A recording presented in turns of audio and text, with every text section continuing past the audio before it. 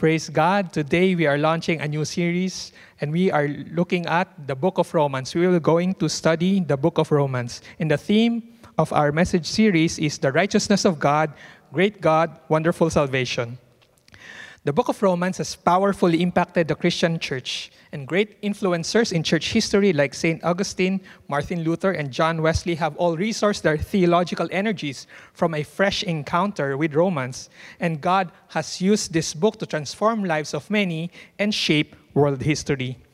Now, what makes this book so powerful? It's because it is all about the gospel. It is all about the gospel that changes lives. Now, what is the gospel? You see, the gospel means good news. It's a combination of two words in Greek. Eu meaning good, and then angelion meaning announcement, message, or news. So gospel literally means good news. Now, here is the outline of Paul's letter to the Romans. There's the introduction, and then the gospel of the righteousness of God received by faith, and then there's God's power of God for salvation, and then there's the gospel in relation to Israel and the Gentiles, and then God's power to transform our lives. Romans has been called the Apostle Paul's magnus opus, or his theological masterpiece. We can say that it is Paul's dissertation about the gospel. And because of this characteristic, there are great dangers in reading this book, particularly the tendency to focus only on its rich theology. And as we study Romans, we have to be careful not to commit that mistake and focusing only on learning the truth but not applying it in our lives. So remember, the book of Romans is both theological and practical. So we have to be careful to apply its truth in our lives. Paul himself highlighted the importance of obedience in the first chapter and then the last chapter of Romans. Look at these passages in Romans chapter 1 and 16. Chapter 1 verse 5, through whom we have received grace and apostleship to bring about what? To bring about the obedience of faith among all the Gentiles for his name's sake. And as Paul ends his letter praising God, he again mentioned the importance of obedience. Chapter 16, verse 26, but now is manifested, and by the scripture of the prophets, according to the command of the eternal God, has been made known to all the nations, leading to obedience of faith. Again, here's the point. As we study the book of Romans, let us balance theological truth with practical obedience. Now, let's go to our text in Romans chapter 1, verses 1 to 17. And this section is the opening of Paul's letter to the church in Rome. And particularly, it follows the standard format of letter writing during ancient times. And here is that standard of letter writing. There's an introduction, and then there's greetings where the writer identifies himself and his target audience. And then there's a prayer and blessing and thanksgiving. And then the body of the letter. And then the final greetings and farewell. So these elements can be seen in the whole letter of Romans. Now, for today, we will go over the first of the two elements. The introduction, and then the prayer and blessing, and then particularly the introduction to the body. Now, the title of our passage today is God's Good News. And we'll look at chapter 1, verses 1 to 7. And I invite you to open your Bibles with me and follow along. Now, here's what we look at, the introduction, thanksgiving, and the theme of the letter. Now, to summarize our lesson for today, here is our key lesson. Jesus Christ is the good news of God. He is the real King, the rightful Lord, and the true Son of God. Therefore, let us not be ashamed of the gospel, the Lord Jesus Christ, for he is the power of God that brings salvation to everyone who believes in him by faith. Let's read that again. Jesus Christ is the good news of God. He is the real King, the rightful Lord, and the true Son of God. Therefore, let us not be ashamed of the gospel, the Lord Jesus Christ, for he is the power of God that brings salvation to everyone who believes in him by faith. Now, let's go to the first part, the introduction. Let me read verse 1 and verse 7. Paul, a bondservant of Christ, called as an apostle, set apart for the gospel of God. Then we jump to verse 7. To all who are beloved of God in Rome, called as saints, grace to you and peace from God our Father and the Lord Jesus Christ. This introduction, actually the whole verses 1 to 7, this introduction tells us that the writer of this letter is the Apostle Paul, and that he wrote to the Christians in Rome, which is the capital of the Roman Empire that time. And he greets them with his favorite standard of greeting: grace and peace to you from God our Father, the Lord Jesus Christ. Now, in the original Greek, the first 7 verses is one long sentence. And particularly in this part, Paul wrote very formal. Why? Because Paul was writing to a church he did not start and a church which he never visited. Now, we are not sure how the church in Rome began, but we can say that in Acts chapter 2, it tells us there were visitors from Rome who attended the day of Pentecost. So it is possible that these Jews who were converted during the Pentecost brought the gospel to Rome and started the church there. Now, in his introduction, Paul immediately talks about the gospel and tells us 4 things about it. It's about the servant of the gospel, the source, the subject, and the scope of the gospel. Let's look at this one by one. First, the servant of the gospel. Paul himself introduced that he is a bondservant or a slave of Christ. His work and life revolved around the gospel. Paul identifies himself as a slave. During that time, as a slave, it means that you are considered a possession or property of someone, or you are a property of your master. And so by referring to himself as a slave of Christ, Paul says that he belongs to God and Jesus is his master. It is not Paul who determines what he will say or do. Instead, God's sovereign decision determines who he is and what he must do. Now, Paul also was called to be an apostle, meaning sent one. Christ commissioned him. And for what reason? So that he would be set apart for the gospel of God. God has set apart Paul to preach the gospel, particularly to the Gentiles. And look what he said in verse 5. Through whom we have received grace and apostleship to bring about the obedience of faith among all the Gentiles for his name's sake. Paul was set apart for the gospel.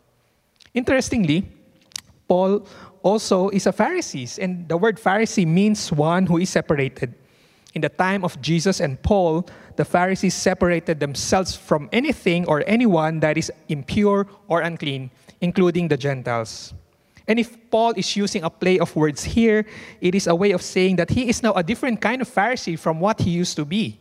Before he came to know Christ, Paul had been a Pharisee separated from the Gentiles, but after God called him, Paul is now separated for the Gentiles. Next, Paul tells us about the source of the gospel.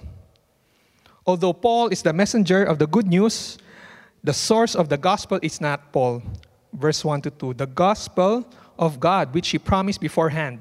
It is a gospel not from Paul, but it is a gospel of God. Paul tells us that his source is God himself.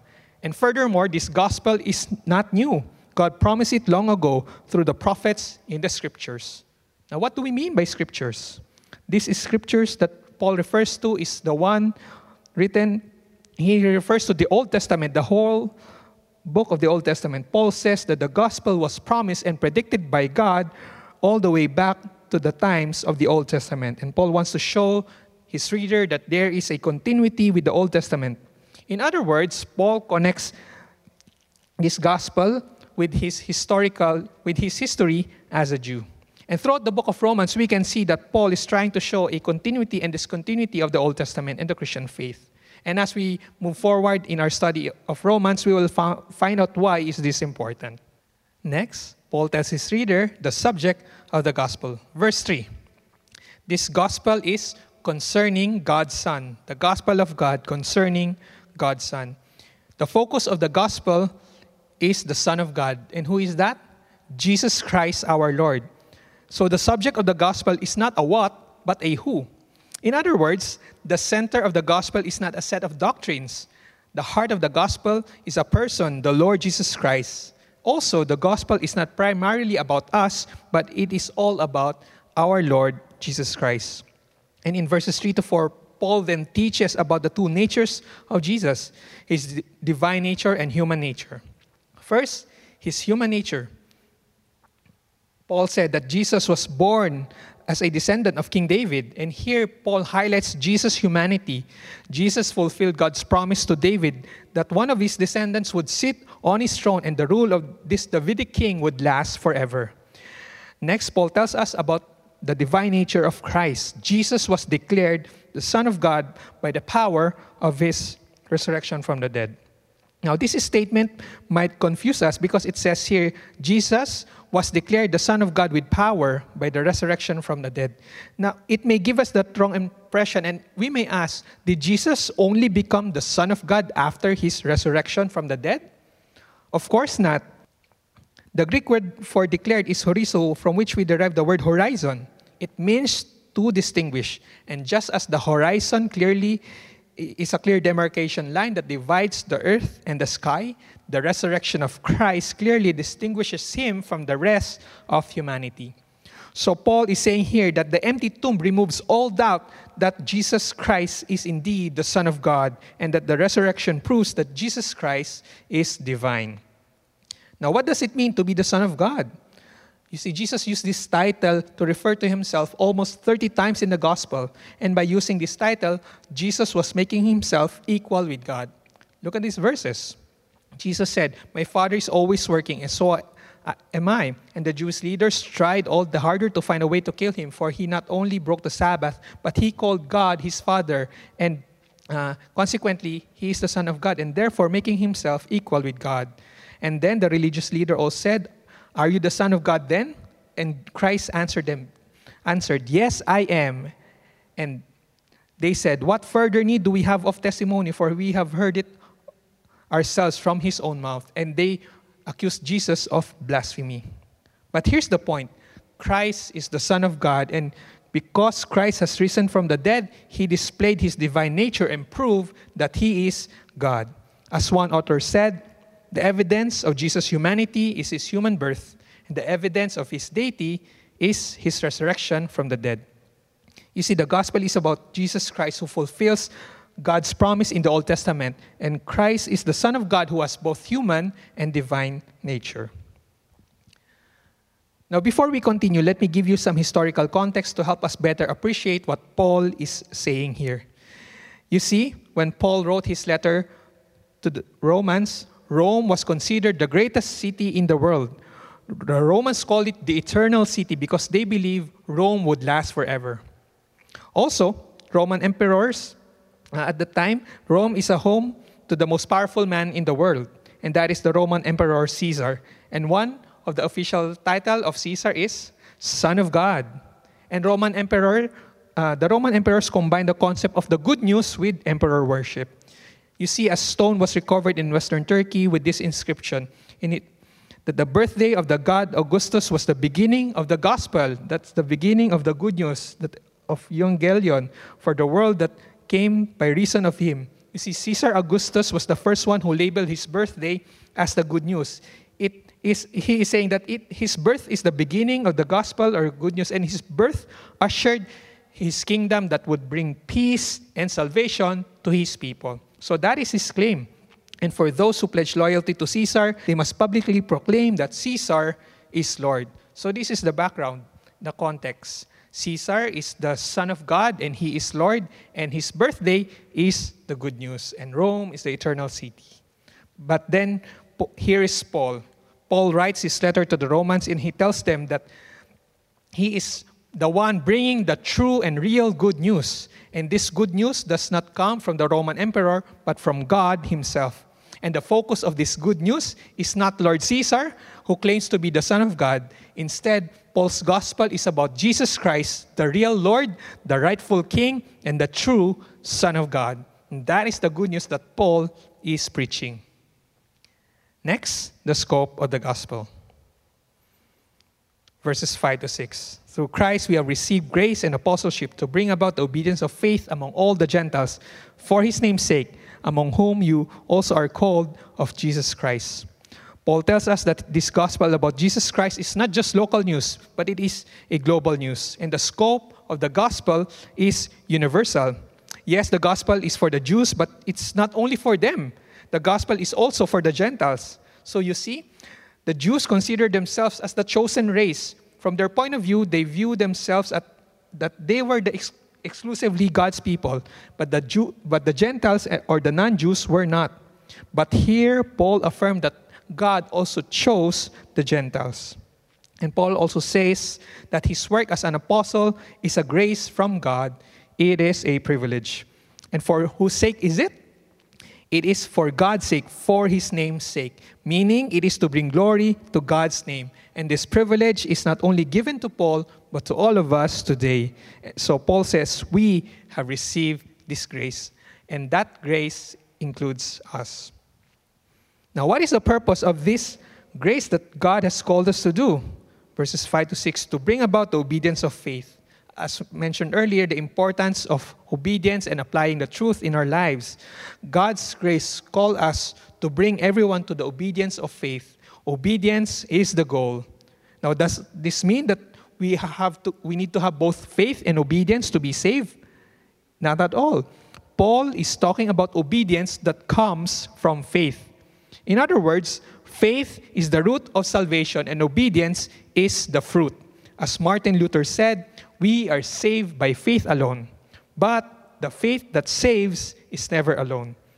True faith will bring about obedience. Now, let's go to the next part of Paul's letter, which is thanksgiving. In this section, we will find out two things: why Paul is thankful and why he longs to visit the church in Rome.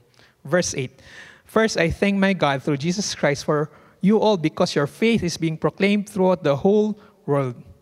Now, why is Paul thankful? Here, Paul expresses his gratitude to God for the believers in Rome. Why?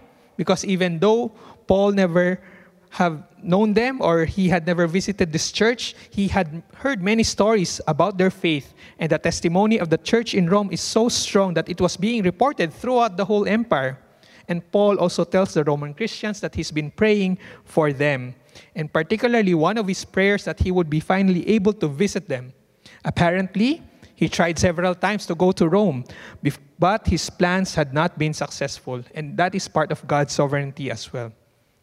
Now, so what is Paul's reason for longing to visit the church in Rome? He gives us these reasons. First, he said, I long to see you so that I may impart some spiritual gift to you, that you may be established. In other words, Paul wants to equip the church and minister to them. Even though the Roman Christians were already living examples of having obedience that comes from faith, Paul still wants to visit them so that he can use his spiritual gifts to further establish them and equip them. Second reason, and this is something amazing, Paul longs to visit Rome so that he can also experience mutual encouragement.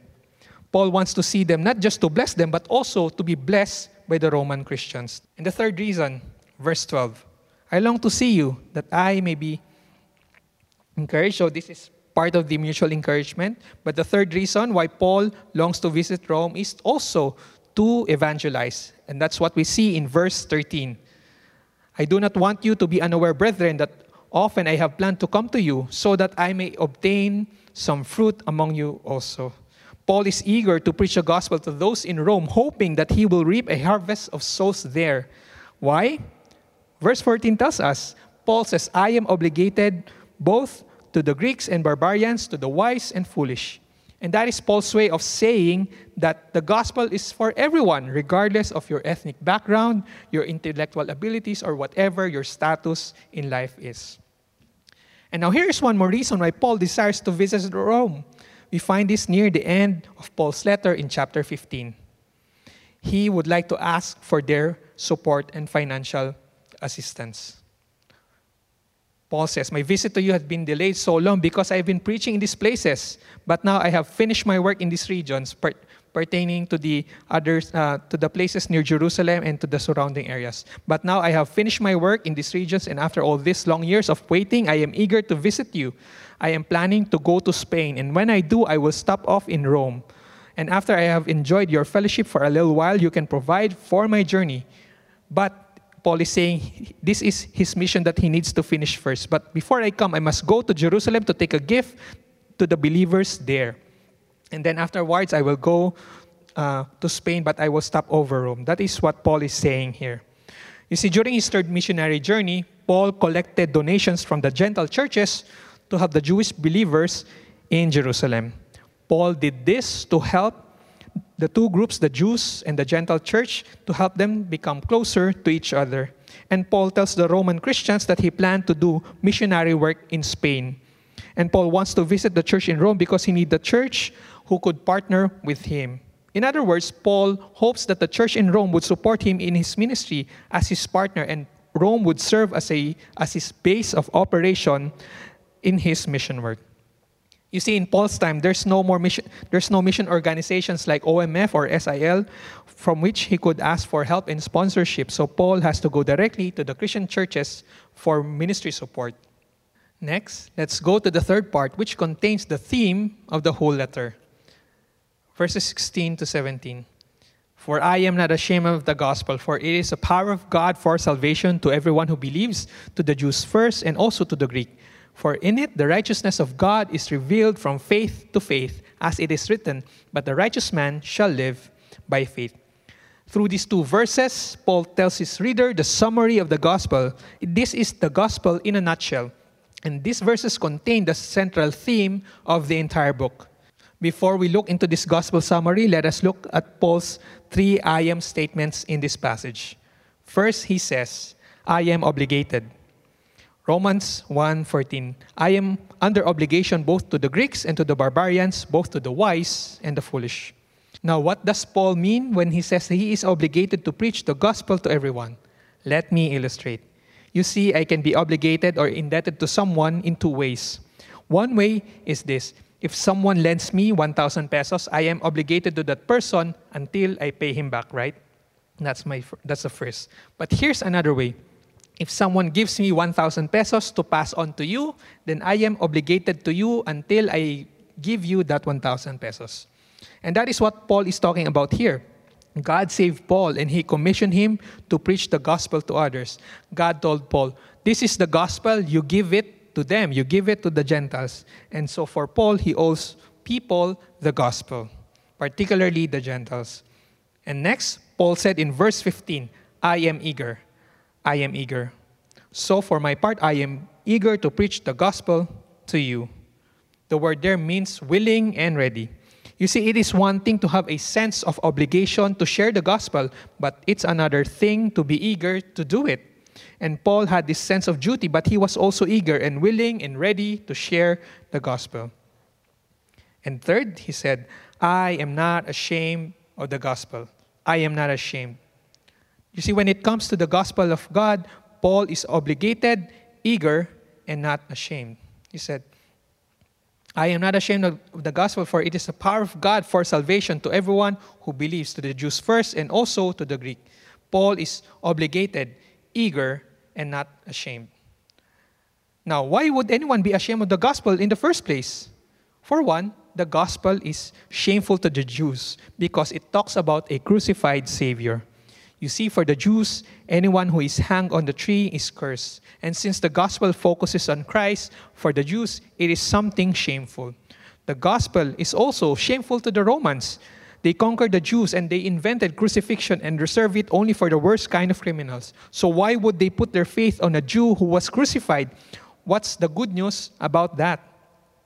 And the gospel is also offensive and shameful to human pride because it tells us that we are sinners. And worse, we can never be good enough to earn our salvation. But Paul tells us here why he is eager and not ashamed of the gospel. And in the process, he gives the summary of the gospel in verse 17. It says, for in it, in the gospel, the righteousness of God is revealed from faith to faith, as it is written, but the righteous man shall live by faith. First, Paul is not ashamed of the gospel of the Lord Jesus Christ because the gospel is God's power. It is God's power.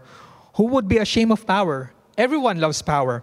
The Romans build themselves on power and boast of it.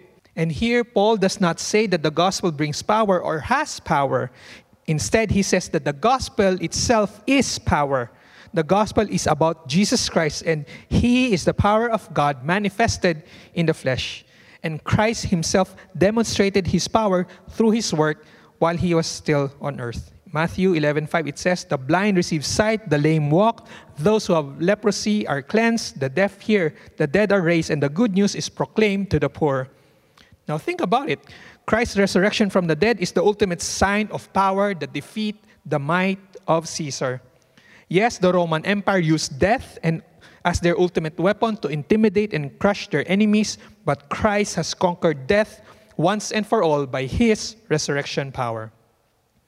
Secondly, Paul is not ashamed of the gospel because it results in salvation. He said, "For I am not ashamed of the gospel, for it is salvation to everyone." The gospel of Jesus saves sinners, and it does not matter how sinful you are. When the gospel is preached, God's power to save is released, and we see God's power in the gospel and its ability to change life. Also, it does what no other power on earth can do. It forgives sins, it reconciles us back to God, and it assures us of our place in God's kingdom forever and ever. That's the transforming power of the gospel.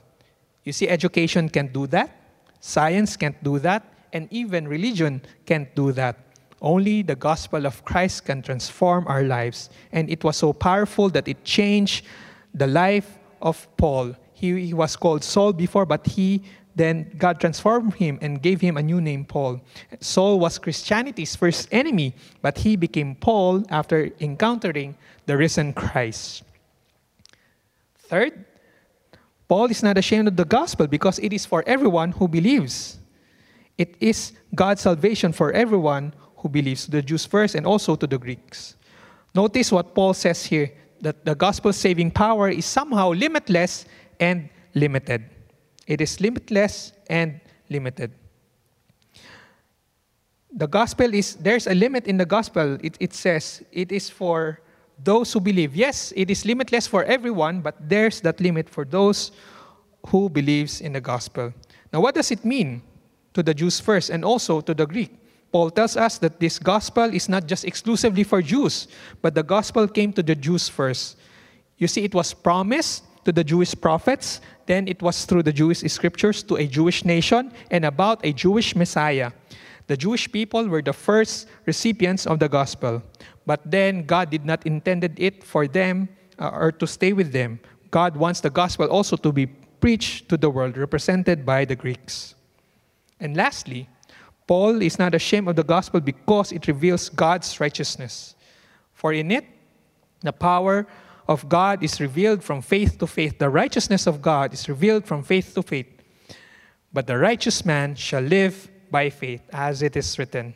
You see, that's the theme of the book of Romans, the righteousness of God.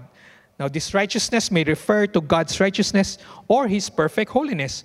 But here in this verse, Paul is talking about the righteousness we receive from God. It is about the righteousness that comes from God. In other words, the gospel of God is about God saving man from the wrath of God by making sinful humanity righteous. That is the gospel of Christ. It's about how humankind can be made right with God. You see, it is righteousness that we need, but that is one thing that we do not have. And Paul tells us again that this is the righteousness that we can receive only by believing. It is received through faith, and that phrase from faith to faith means we become righteous by faith from beginning to end. Meaning we do not become righteous by faith and then maintain it through our own good works. It is from faith to faith. It is from faith alone and faith always. And now to prove his point, Paul also quotes Habakkuk chapter 2 verse 4. The just shall live by faith. Through the righteousness revealed in the gospel, all men and women could be declared just in the eyes of God. And actually, this verse 17 is the verse that changed the life of Martin Luther. And that is what sparked the Reformation. The battle cry of the Reformation came from this verse, sola fide, by faith alone.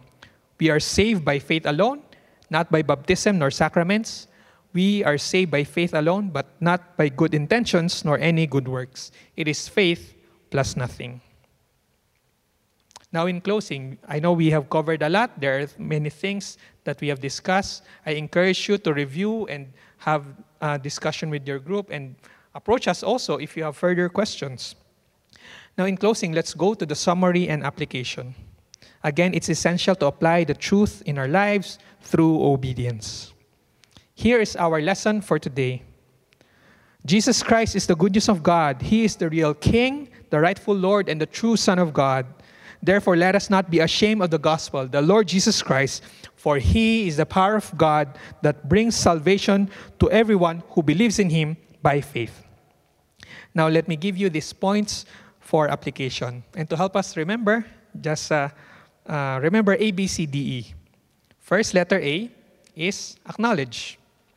Acknowledge Jesus as your God, Master, and King. If you are not yet a follower of Christ, consider his life and his work, and you will find out that he is more than just a Jewish rabbi who teaches about good things. And Jesus Christ is more than just a miracle worker. You see, Jesus Christ is God himself, and he proved that through the power of his resurrection. Friends, that is the greatest news that you and I can receive. Christ has conquered sin and death once and for all. But then, you need to make that decision today. Here is the question. Will you acknowledge Jesus as your God? Or will you keep following other false gods? Will you serve Christ as your Master and King? Or will you follow your own ways? Friends, choose this day whom you will serve. Either you pledge loyalty to Christ or reject him. But remember, every choice has a consequence. And for those of us who are already followers of Jesus, reflect on this question. If you say Jesus is your God and Master, how do your choices and actions reflect what you confess? Brothers and sisters, our God knows who we are in public and in private, and may the Lord find us faithful. Let us return to God and renew our commitment to him, and let us confess that Jesus Christ is our Lord, that let us proclaim that he is our Master and King, and prove it through our obedience. Next, letter B, believe. Believe in Christ by faith. The best picture to explain the meaning of believe is a picture of a marriage. When you marry someone, you say, I do to that person. And next to God, you promise to love that person with all your heart, mind, soul, and strength. And when you said, I do to your husband and to your wife, you're saying that you will forsake all other love and you promise to remain faithful to your spouse until death. That's the meaning of believing in Jesus by faith. Now, here's the question for all of us. Will you say, I do to Jesus? Will you choose to love Christ with all your heart, mind, soul, and strength? Will you forsake all other gods and only be faithful to the Lord Jesus Christ? You see, Christ already said, I do to his bride, his church, when he sacrificed his life on the cross. And now, Christ is waiting for our response. What will be your choice? Letter C, conviction.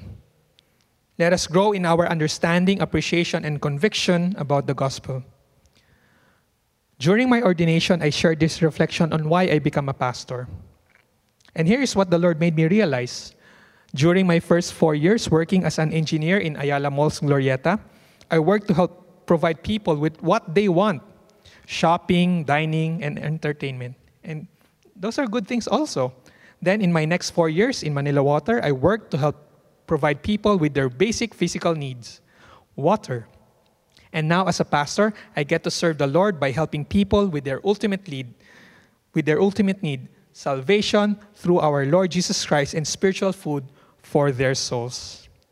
Now, I am a pastor not because I'm perfect, wise, or strong, but it's only because of God's mercy and grace that he chose me to be one of his instruments. Friends, as we study the book of Romans, I pray that you will do your best to maximize your learning and grow in your understanding and in your conviction.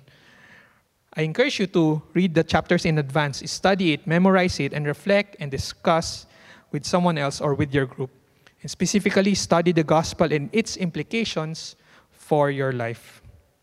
Now, what else would deepen your conviction about your faith? It's when we hear stories and testimonies of people transformed by the gospel. And I remember the story of my friend. He was a young boy. Sadly, he was molested by a male family friend. And because of that, he grew up and became attracted to men and ended up having sexual relationships with the same gender. He lived that kind of life, but that only brought him emptiness and grief. But praise God, he heard the gospel and Christ transformed him. And today, God has blessed him with a beautiful family. He's married to his lovely wife, and they have a son. And God is also using both of them, he and his wife, to minister to the sexually abused and to those who have broken relationships. Friends, this is the power of the gospel. This is the power of Christ. Jesus Christ is our Redeemer, and He is our restorer. Next, declare. Declare and preach the gospel.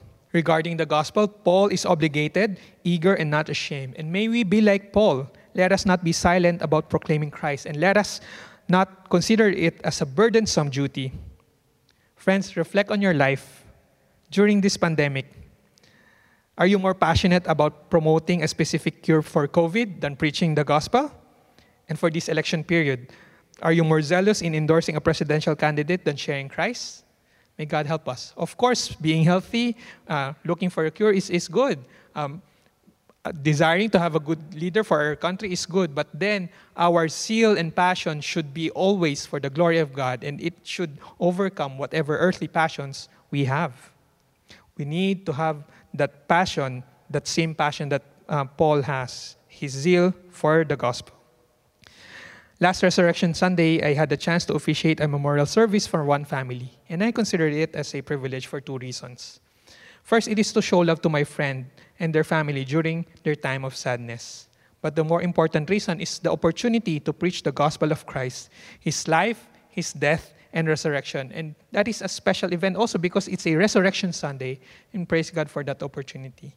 I'm not saying I'm always encouraged or I'm always passionate to share the gospel or evangelize. There are times that I'm afraid, I'm discouraged, I'm timid. But then I am praying, and please pray for me that God would give me and give all of us that courage, that zeal, that passion to proclaim and declare the gospel. And I encourage you to look for opportunities to share the good news of Christ, and let us be eager and be willing and be ready to proclaim Christ, either through one-on-one setting or through group meetings or through informal chats or formal gatherings. Of course, not all of us will become pastors, missionaries, and church workers, but God calls us into the different spheres of our influence and vocation. And like the Apostle Paul, God has set us apart and commissioned us to represent Him in the world. And so if you're a parent, you're a doctor, an architect, an engineer, accountant, if you're a teacher, business person, or whatever your occupation is, your primary calling is to represent Christ where you live, study, work, and play. And how do we do that? Let's do that by putting God on display through your words. Proclaim Jesus.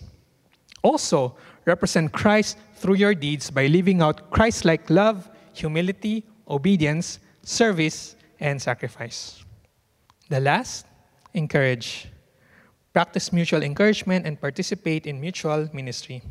Paul wanted to encourage the Roman Christians and receive encouragement back from them. How about you? Who are you regularly encouraging in faith? If there's none, then find one. It can be your child, your spouse, or someone you know from church, and use whatever gifts that God has graciously given you to help others to strengthen their faith. And in the process, you will grow as well. See, I'm grateful for the Lord for that opportunity. As I reflect, back then in my mid-20s, I'm part of CBCP's praise and worship team. And then God prompted my heart to teach some youth to play a guitar back then. So we met in practice at Room K in the Lion Church. I also met with other young men for fellowship and discipleship. And today, it is my joy to see them serving the Lord in different capacities. And in fact, some of them are already more skillful than me. Mas magagaling na sila sa akin. And I love these people. You see, back then, I didn't know much about teaching. All I know is that I need to make myself available for God to use me. And I thank God for that privilege of building these young people up in the Lord. And I praise God for giving me that opportunity to be part of their lives. And recently, I also received a gift from them, and I appreciate their love. But more than the gift, what really touched my heart was the message that they wrote. And here is what it says. For the man who loves Christ and taught us how to be men through hymns and verses. And it really touched my heart. For me, it was just a simple way of devoting time, just teaching them week after week. But I never realized that God is using that opportunity to plant seeds in their hearts.